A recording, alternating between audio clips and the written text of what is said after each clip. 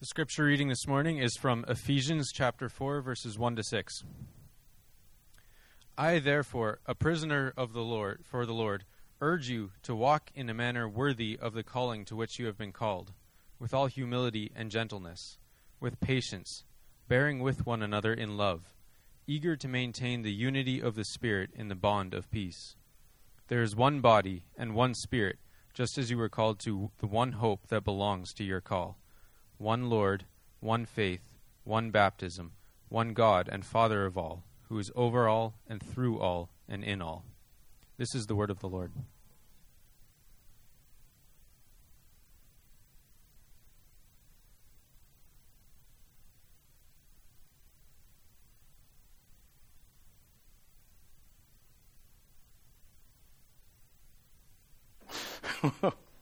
That's a first. Oh my, okay. Right on the bone. Well, we're very imperfect around here. Welcome if you're a visitor with us this morning. My name's Fred. I'm part of the team here. And this morning's been an interesting morning. Lots of little challenges, but that one's just kind of topped it off. Well, let's jump in. What we're going to do over the next 4 weeks is we're going to do a series that we're calling We Are Christ City. And what we want to do in this series is just introduce you to the identity of the church and our vision, our mission, and what are the core commitments that we have. So I hope that if you're a visitor, this will be a great introduction for you, what we're about as a church, why we do what we do. And if you've been here for a while, well, then this is a bit of a refresher course. Think of it this way. It's a way of seeing the forest, and it'll help us when we're tempted to get disoriented and lost in the trees. It'll just help us see the big picture. So that's what this series of messages is meant to help us with. And before we jump in, can I ask you to join me in prayer?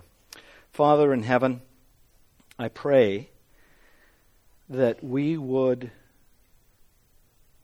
see how precious it is that you have called us out of darkness, the domain of darkness, and into the kingdom of your beloved Son. That you have taken us when we were lost, without hope and without God in the world, and you've brought us near. You've brought us to yourself in Christ. But not just that. You've made us members one of another. You've called us into the body of Christ. And I pray that this morning and in the coming weeks we would see just how wonderful, how precious it is to be a part of your family, to be members of Christ's body.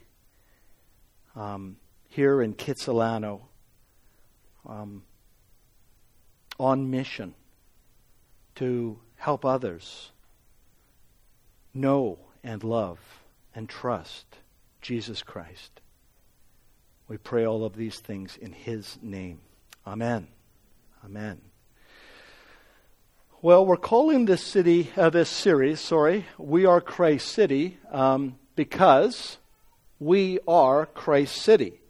Contrary to the common dictionary definition of church, if you look in any dictionary, the common dictionary definition of church, and I'm just quoting Webster's here, a building used for public Christian worship. That's the common definition of church. A building used for public Christian worship.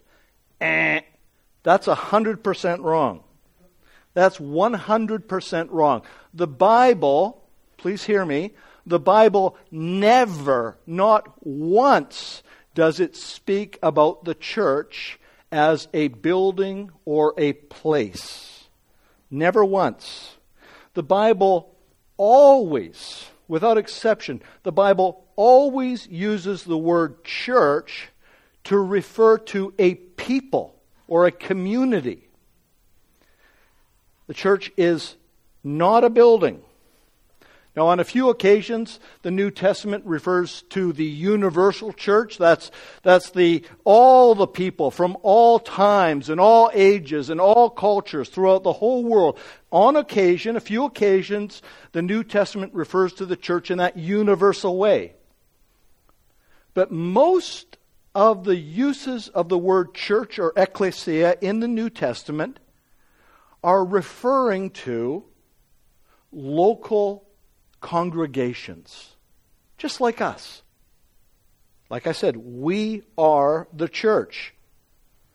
We don't go to church. You can almost fill it in now. We are the church. There you go. Come on, play along. So, we don't go to church. We gather as the church. That's why we use that language. When we talk about meeting here on Sundays, we talk about our gathering as the church. We use that language very intentionally because our language shapes and informs our culture. And we want to have a culture in Christ City that is informed by the Bible. So we very consciously, very deliberately speak about gathering as the church. Furthermore, the church is not something that we do. We don't do church services. The church is something that we are. I'll say it again. We are the church. So if I were to kind of gather up what I think the New Testament teaches, this won't be exhaustive, but what I want to do this morning is sort of plant a flag by giving you a working definition. My best attempt at a working definition of the church. If you're taking notes, write this down, because this is very different than what you'll get in Webster's. The church is the people of God. So that's the first and most important point. The church is the people of God who are united with Jesus Christ through faith and who are empowered by the Holy Spirit to make the glory and the good news of God known through their words and their deeds. That's my working definition of a church. I see some of you taking notes, so I'll give it to you again. The church is the people of God who are united with Jesus Christ through faith and who are empowered by the Holy Spirit to make the glory and the good news of God, to make it known through our words and our deeds, our lips and our lives. That is what the church is. That is a definition of the church. That is who we are. We're called, Christ City, we are called by God to be His people. Through faith in Jesus Christ, we are united with the living and true God. And we have been empowered by the Holy Spirit to a task. We are all, if you're a Christian here this morning, you are empowered by the Holy Spirit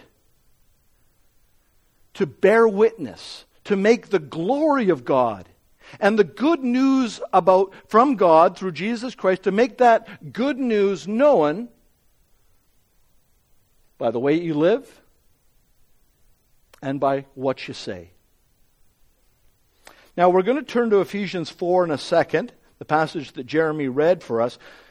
And we're going to look this morning at our identity as a church, our mission as a church, and our vision as a church. That's really the outline. And before we look at our identity as a church from Ephesians 4, we just need a little bit of background to understand what's going on. So if you were to look in the book of Acts, if you have your Bible, you might want to flip there, but we won't spend much time there. In the book of Acts, in chapter 19, we read about Paul spending 2 years. Paul did not plant the church in Ephesus or the churches in Ephesus. There's a number of churches there. He didn't plant these churches, but he came along and he spent 2 years ministering among the churches in and around Ephesus. And during his ministry there, as he preached the gospel of Jesus Christ, the churches grew. The churches grew and they multiplied. And the Christian witness in the city of Ephesus, which is still there in ruins, you can go to. It's quite wonderful. We went on our honeymoon. It's in western Turkey. The church in Ephesus was growing and really having an impact on the city. In fact, if you read in Acts 19, there's a riot because of this gospel that is having an effect on people. A riot breaks out. People who are opposing what Paul is preaching because it's losing business for those who make idols and make a lot of money off selling idols of the idol of Artemis, Diana there. And so that's a bit of the context of what happened as Paul ministered to the churches in Ephesus. And the letter of Ephesians that we read out of this morning is written 5 years after that, about AD 60. Paul is writing to these churches that he's ministered to for 2 years. He's writing to them under house arrest in Rome. And he's writing to them about the gospel and about how the gospel should influence us as a body of believers, as a church. And so the passage that Jeremy read for us is taken from the 4th chapter, and I want to read it to you again. Here's what Paul wrote. I, therefore, a prisoner for the Lord, remember he's under house arrest in Rome, I, therefore, a prisoner for the Lord, urge you to walk in a manner worthy of the calling to which you have been called, with all humility and gentleness, with patience, bearing with one another in love, eager to maintain the unity of the Spirit in the bond of peace. There is one body and one Spirit, just as you were called to the one hope that belongs to your call. One Lord, one faith, one baptism, one God and Father of all, who is over all and through all and in all. Now you may notice there that word therefore. Don't skip over words like for and but and because and therefore in your Bibles. The word therefore is therefore a reason. Thought you'd like that. It's pointing us back. The word therefore, Paul is saying, in light of everything I've said in the first 3 chapters of this book, of this letter, in light of all of that, therefore, I want you to do this. And this chapter 4, verse 1 is really a hinge upon which the whole book of Ephesians turns. So what has Paul said? In light of this, he wants us to do that. So what has he said in the first 3 chapters? Well, obviously, I can't go back and just start reading it through. I'd love to. It's glorious. I encourage you to read it, study it, pray over it, think on it. But we don't have time to go into detail. So let me summarize. Paul, in the first 3 chapters, is laying out for us the glory of the good news of Jesus Christ as it's lived out in the life of the church, as it's believed by the people in the church. This glorious gospel of Jesus Christ. The first 14 verses of Ephesians will blow your mind, but we can't go there. So what Paul does is he gives us 3 chapters, and it's punctuated. It's a really wonderful read. It's punctuated with praise on the one hand and prayers on the other hand. He can't help but praising God or praying to God as he unpacks this glorious gospel of Jesus Christ. And these chapters, these first 3 chapters, really emphasize 3 main things. First of all, the sheer grace of God. the undeserved favor and love of God that he has shown us in Christ. That's the first thing it emphasizes, really. There's many things, but I'm summarizing it down to 3. Second thing he emphasizes is the death, burial, resurrection, and authority of Jesus Christ. Wonderful. All about the work of Christ, particularly his authority as the Lord of all things.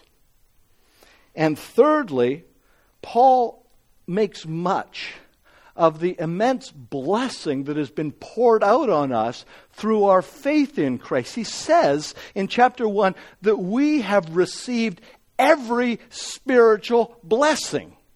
That's us, through our faith in Christ. And he's effusive, he's emphatic, he's just going to no end to help us realize the riches of God's grace and mercy and love upon us in Christ.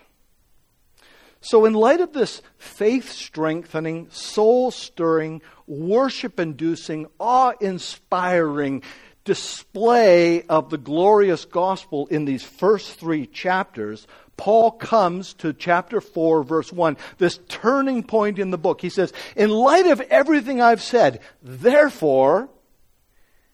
Now let's look at verses 1 to 3 again.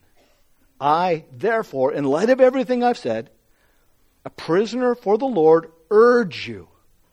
He's not just suggesting. He's urging us. He's emphatic. He's leaning in. Paul is very passionate, as everyone who believes in Christ should be. Paul says, I urge you to walk in a manner worthy of the calling to which you have been called. And then he fills that out for us. He says, with all humility and gentleness, with patience, bearing with one another in love, eager to maintain the unity of the Spirit in the bond of peace. Now, let me just say right here, this is very personal. With all humility and gentleness, that has not described me this morning. Now, this is very personal. I didn't plan to put this in my notes. It isn't in my notes. But I have not been either humble or gentle this morning. And I owe an apology to Tanner and to Brant for not being humble and gentle this morning. Please forgive me. We'll talk more later, but please forgive me. I need the grace of God. I so need the grace of God. If I let the grace of God be eclipsed by anything else, it's amazing how quickly I lose all gentleness and humility. And I hate it. I want to live like this. And it happens so quickly. I've just discovered again today how desperately I am in need of the grace of God. Paul says, therefore, in light of the grace of God, in light of the blessings that you've received, in light of being united to Christ through faith in his reigning authority over your life, in light of that, I urge you, I implore you, I plead with you to live a life that's worthy of this calling. He says, therefore, I urge you to live together with all humility and gentleness. I urge you, therefore, to live with patience, to bear with one another in love. Therefore, I urge you to eagerly maintain the unity of the Spirit in the bond of peace. I emphasize therefore so many times because we can't do it without the gospel. We can't do it without Jesus Christ. Everything Paul says, every command that Paul makes in his letters is predicated on the grace of God through faith in Jesus Christ. It's always dependent on the grace through faith. Put it another way, the commands of the gospel only and always come after the provision of the gospel. If we try to live worthy of God and His glory without Christ, we will fail. If we try to live in humility and gentleness apart from Christ, as I did this morning, what happened? If we try to live with patience and love toward others apart from Christ, we will fall short. If we try to maintain the unity of the Spirit apart from the Spirit, good luck with that. Here's the thing, and I fall into this mindset, and I think maybe some of you do too. The Christian life is not about pretending or performing. The Christian life is not about pretending that we've got it all together. It's not about trying to pull up our bootstraps and just do better. That's not the answer. The Christian life is about repenting where we fail, trusting the grace of God, asking the Spirit of God to empower us to live this way because of Jesus. That's the Christian life. The life of every Christian and the life of the church as a whole is rooted in the forgiving, gracious, loving Savior who is with us, who is for us. I'm so thankful. That's why I can confess my sin publicly. I have no doubt that He forgives.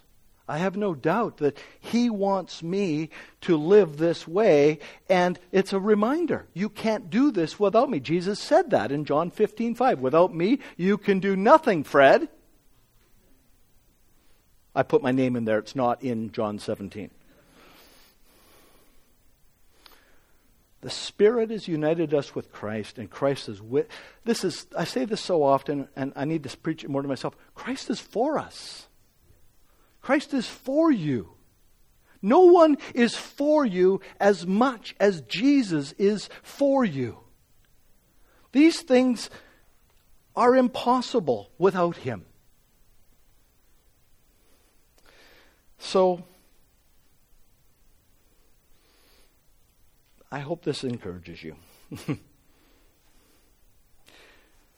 We'll look at how Christ is central to the church a bit more next week. But what I want to do is just drill down a little bit on what Paul says here in Ephesians 4 about the identity of the church. Look at verses 4 to 6. I love this language. There is one body and one Spirit, just as you were called to the one hope that belongs to your call.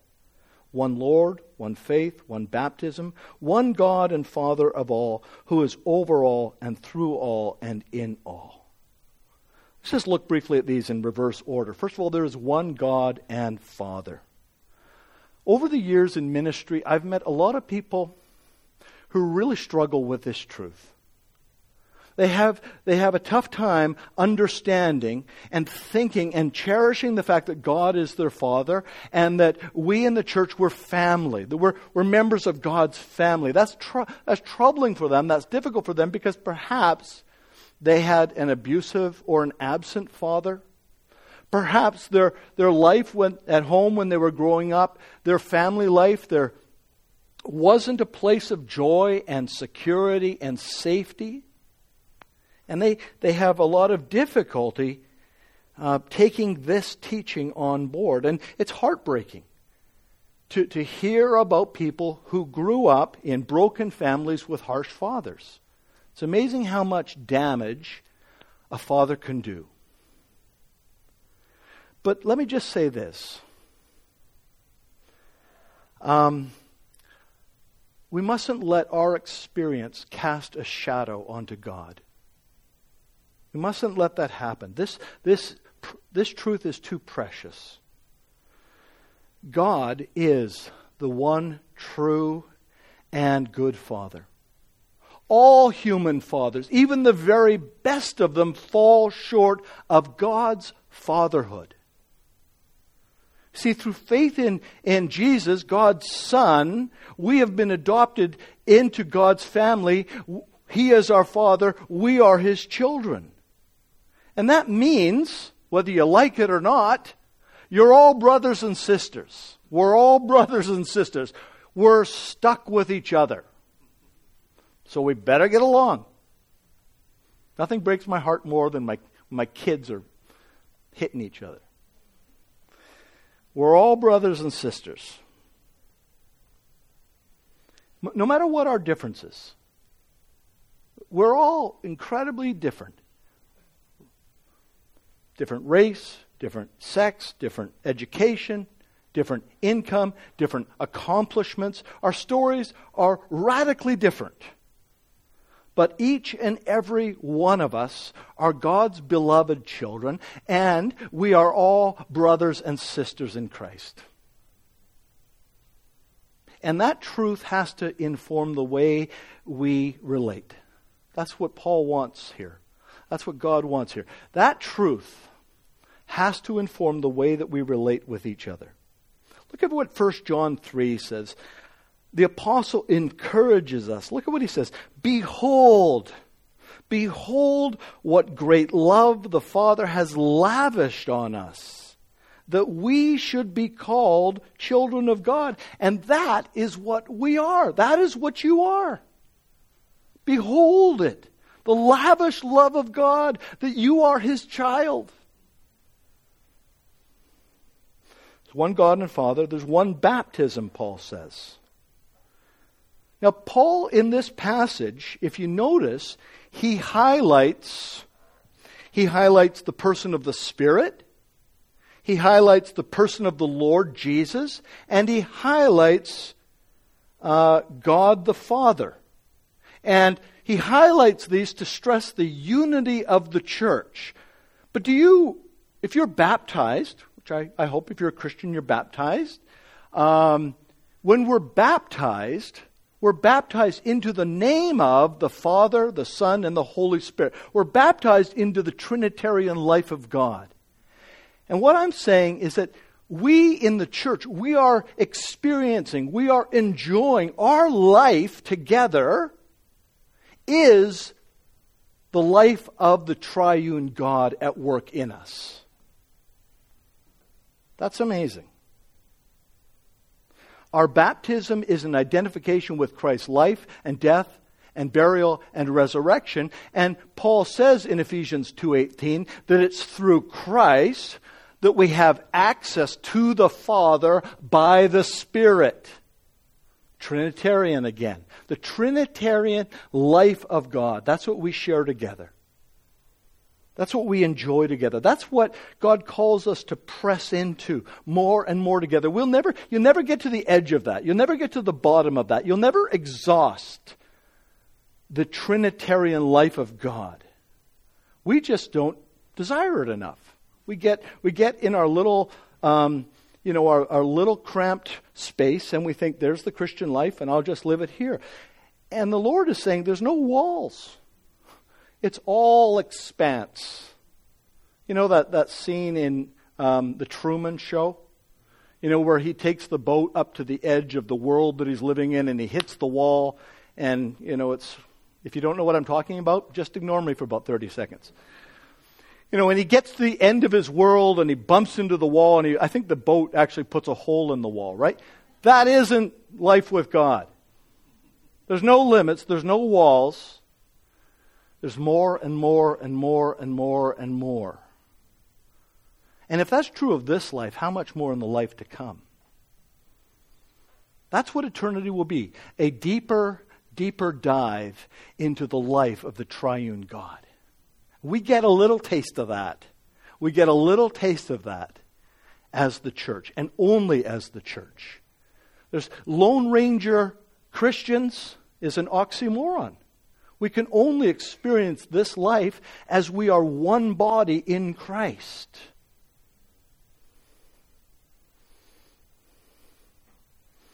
That's why Paul says, one faith, one Lord, one hope, one Spirit, one body. All of us who make up the church, we've got to be humbly united around this truth about who God is and what He has done and how we have come to know Him.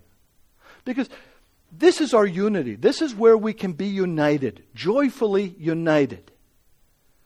Because God is absolutely united in Himself. There's no partisanship in God. There's no Republicans and Democrats. God is the Father's a Republican and Jesus is a Democrat. There's no partisanship in God. There's no competition in the persons of the Trinity.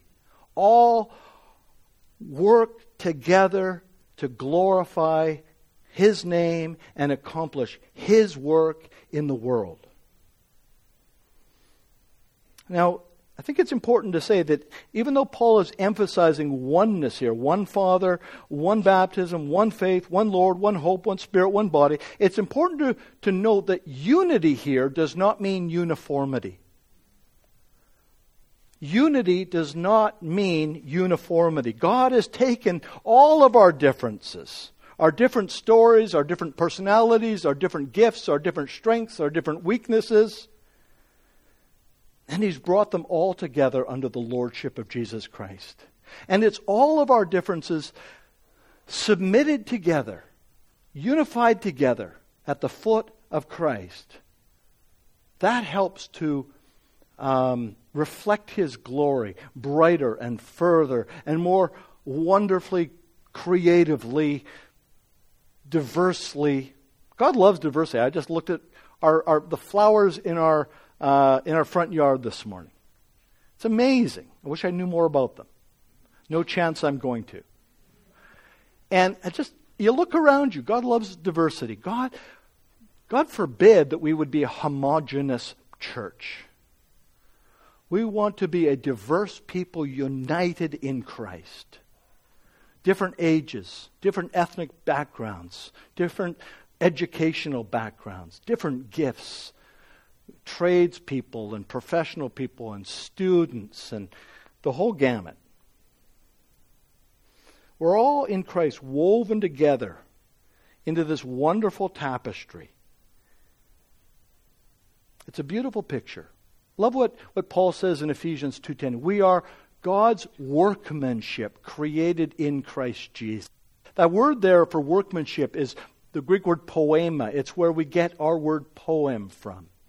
We're God's handiwork. We're God's artistry on display.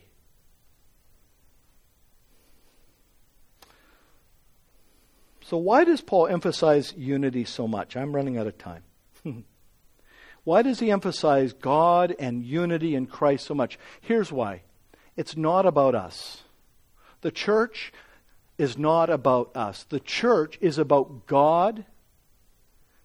The church is about God, His glory, and His mission. That's why the church exists. The church exists for God's glory and God's mission. We have to be united around that truth. We can't be endlessly competing with each other, provoking one another, envying one another. We can't think of the church as some sort of religious country club that exists for the comfort of its members. It doesn't. If we do, we will not glorify God and we will not fulfill His mission. You know what? I find it striking that just barely hours before Jesus is arrested and tried, just hours before that, Jesus knows what is coming. What is foremost on His heart? What does He pray for in John 17, just hours before He's arrested? Do you know what He prays for?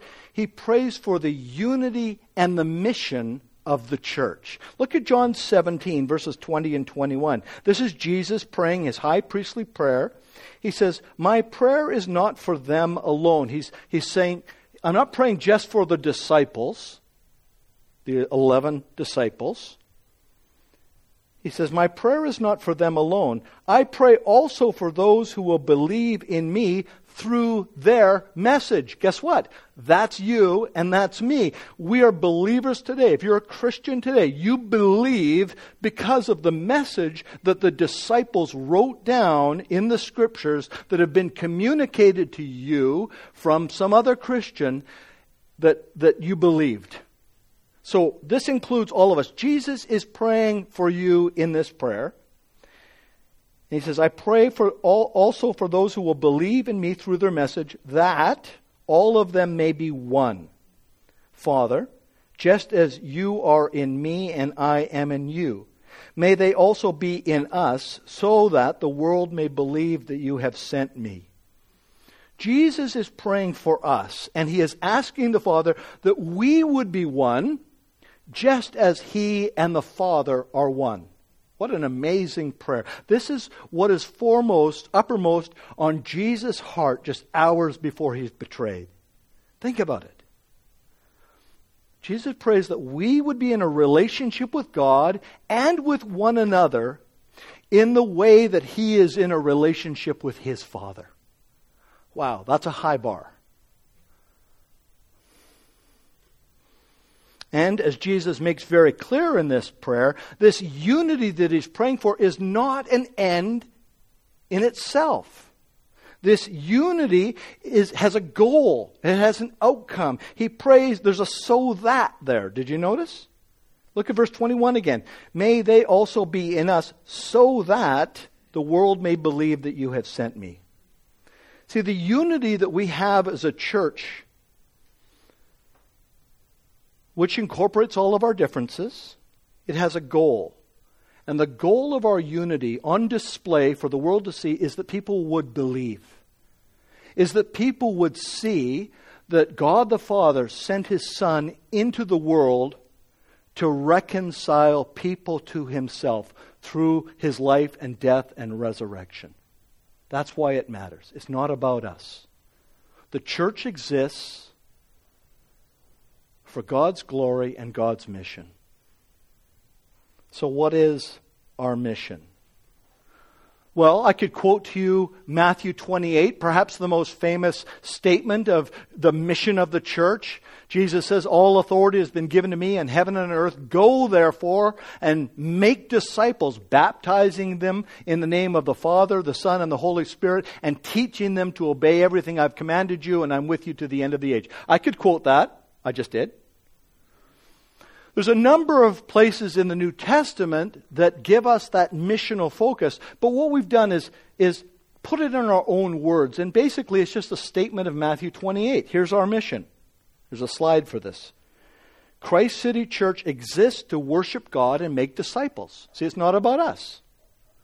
We exist as a church to worship God and make disciples, and we live to create opportunities for people to encounter Jesus. Now this is helpful. This is the why. Why we gather and why we go. This is it. If you're a member of the church, if you're part of the body of Christ, this is your mission. This is our mission together. Now that's our way of summarizing the language of the New Testament and the Great Commission and other places. But the question we still got to dial down on a little bit more is, okay, that's a great mission, but how are we going to do that as Christ City Church in the 21st century here in Vancouver? I'm glad you asked, because that's where our vision comes in.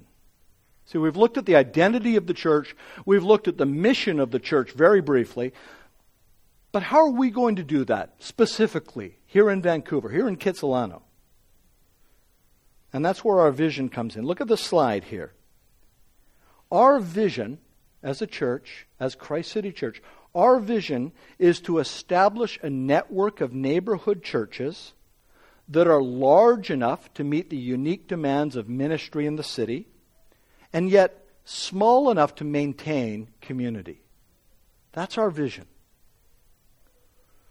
Vision is the specific way that we as Christ City Church are going to fulfill the biblical mission of the church.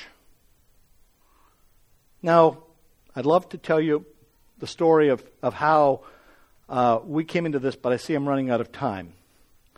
I was pastoring a little church in Kitsilano, just a few blocks away from here, on my own, and I was drowning. I was getting pretty burnt out, and the energy level was, it's like the tractor beam on the Death Star. Ooh, like that.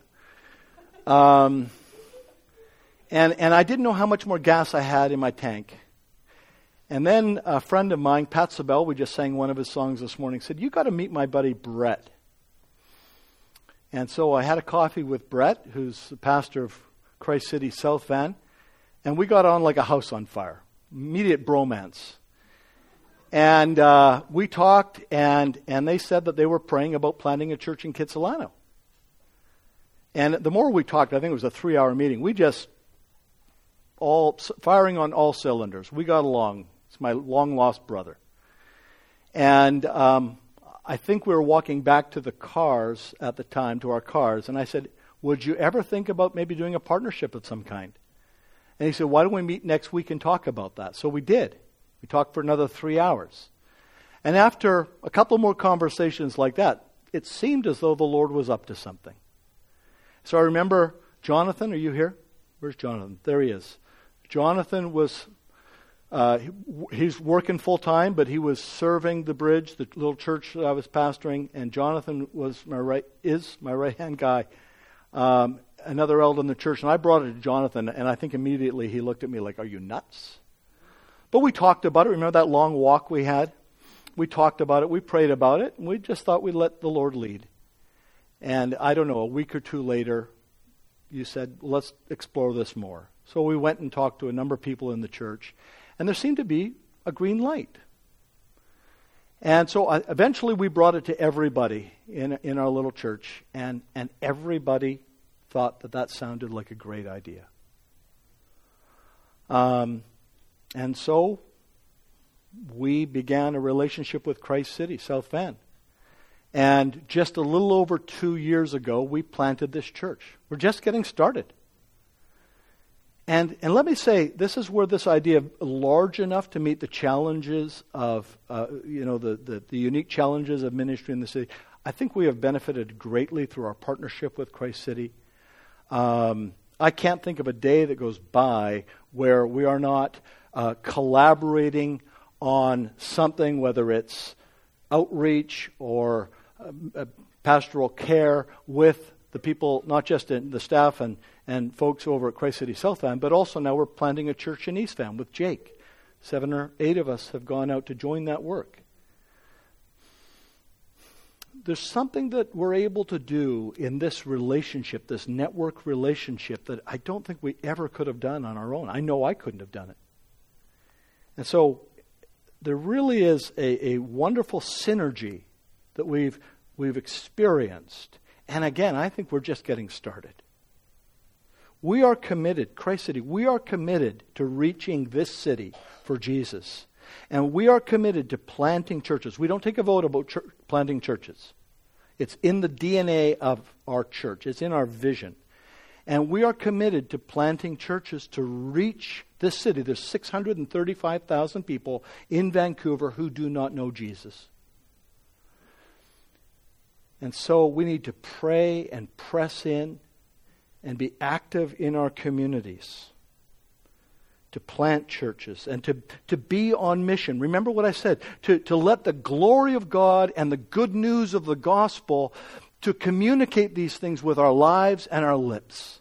That's what we're called to do. It's not about gathering just on Sunday. It's about going. It's about being sent as the church to our workplace, to our school, to the golf course if you're...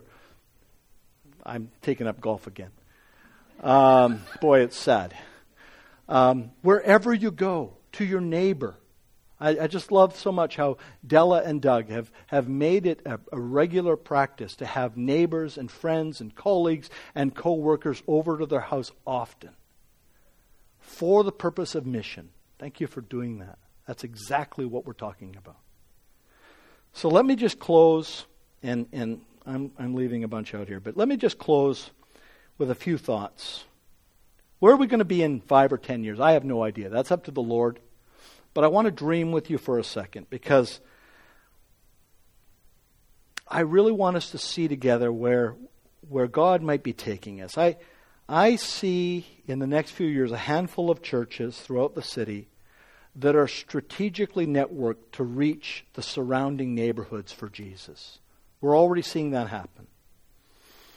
I see churches that are ethnically diverse and multi-generational, just like our city, that reflect the neighborhoods that we're trying to reach. Pray about that. I see churches that are motivating and equipping people to be actively on mission for Jesus. If you're kind of thinking, how do we do that? Well, go and talk to Doug and Della. They're on mission for Jesus. I see churches